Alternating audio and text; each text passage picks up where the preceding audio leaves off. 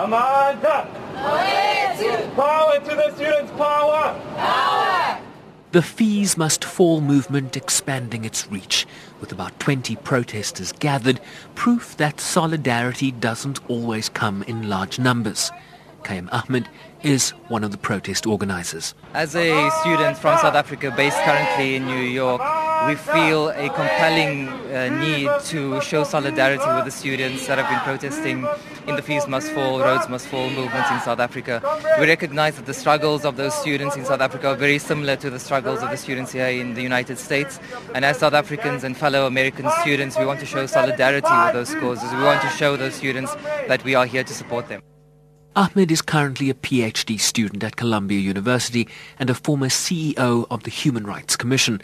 I asked him about concerns that some of the protests in South Africa had turned violent. We have to ask what violence has been perpetrated by the state against these students, not only in terms of police brutality, but the violence of charging significant amounts of money for the cost of education, the violence that the society that we live in, both in South Africa and the United States, is causing to black students in particular. And we want to show that violence is something that must be deconstructed and must be looked at holistically, and not simply in the context of what has been perceived as violence on the part of students. Yeah, we would like to hand over the open letter. The open letter was handed to officials, including demands for an end to worker outsourcing and an end to campus militarization. Kieran Hayward is completing a gap year in Brooklyn, New York, and intends to attend UNISA to begin his studies next year. Our message is just for them to keep fighting. It wasn't really about the numbers. We knew we wouldn't get a massive group joining, but we just wanted to say that we as South Africans and not South Africans really stand in solidarity and believe in them, and that they mustn't stop fighting, because this is something that's going to change our country forever, and it's really necessary and needed.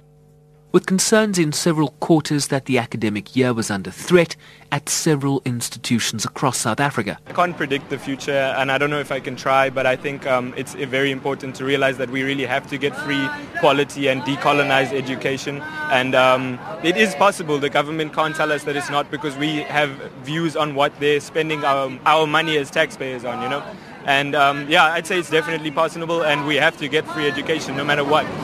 A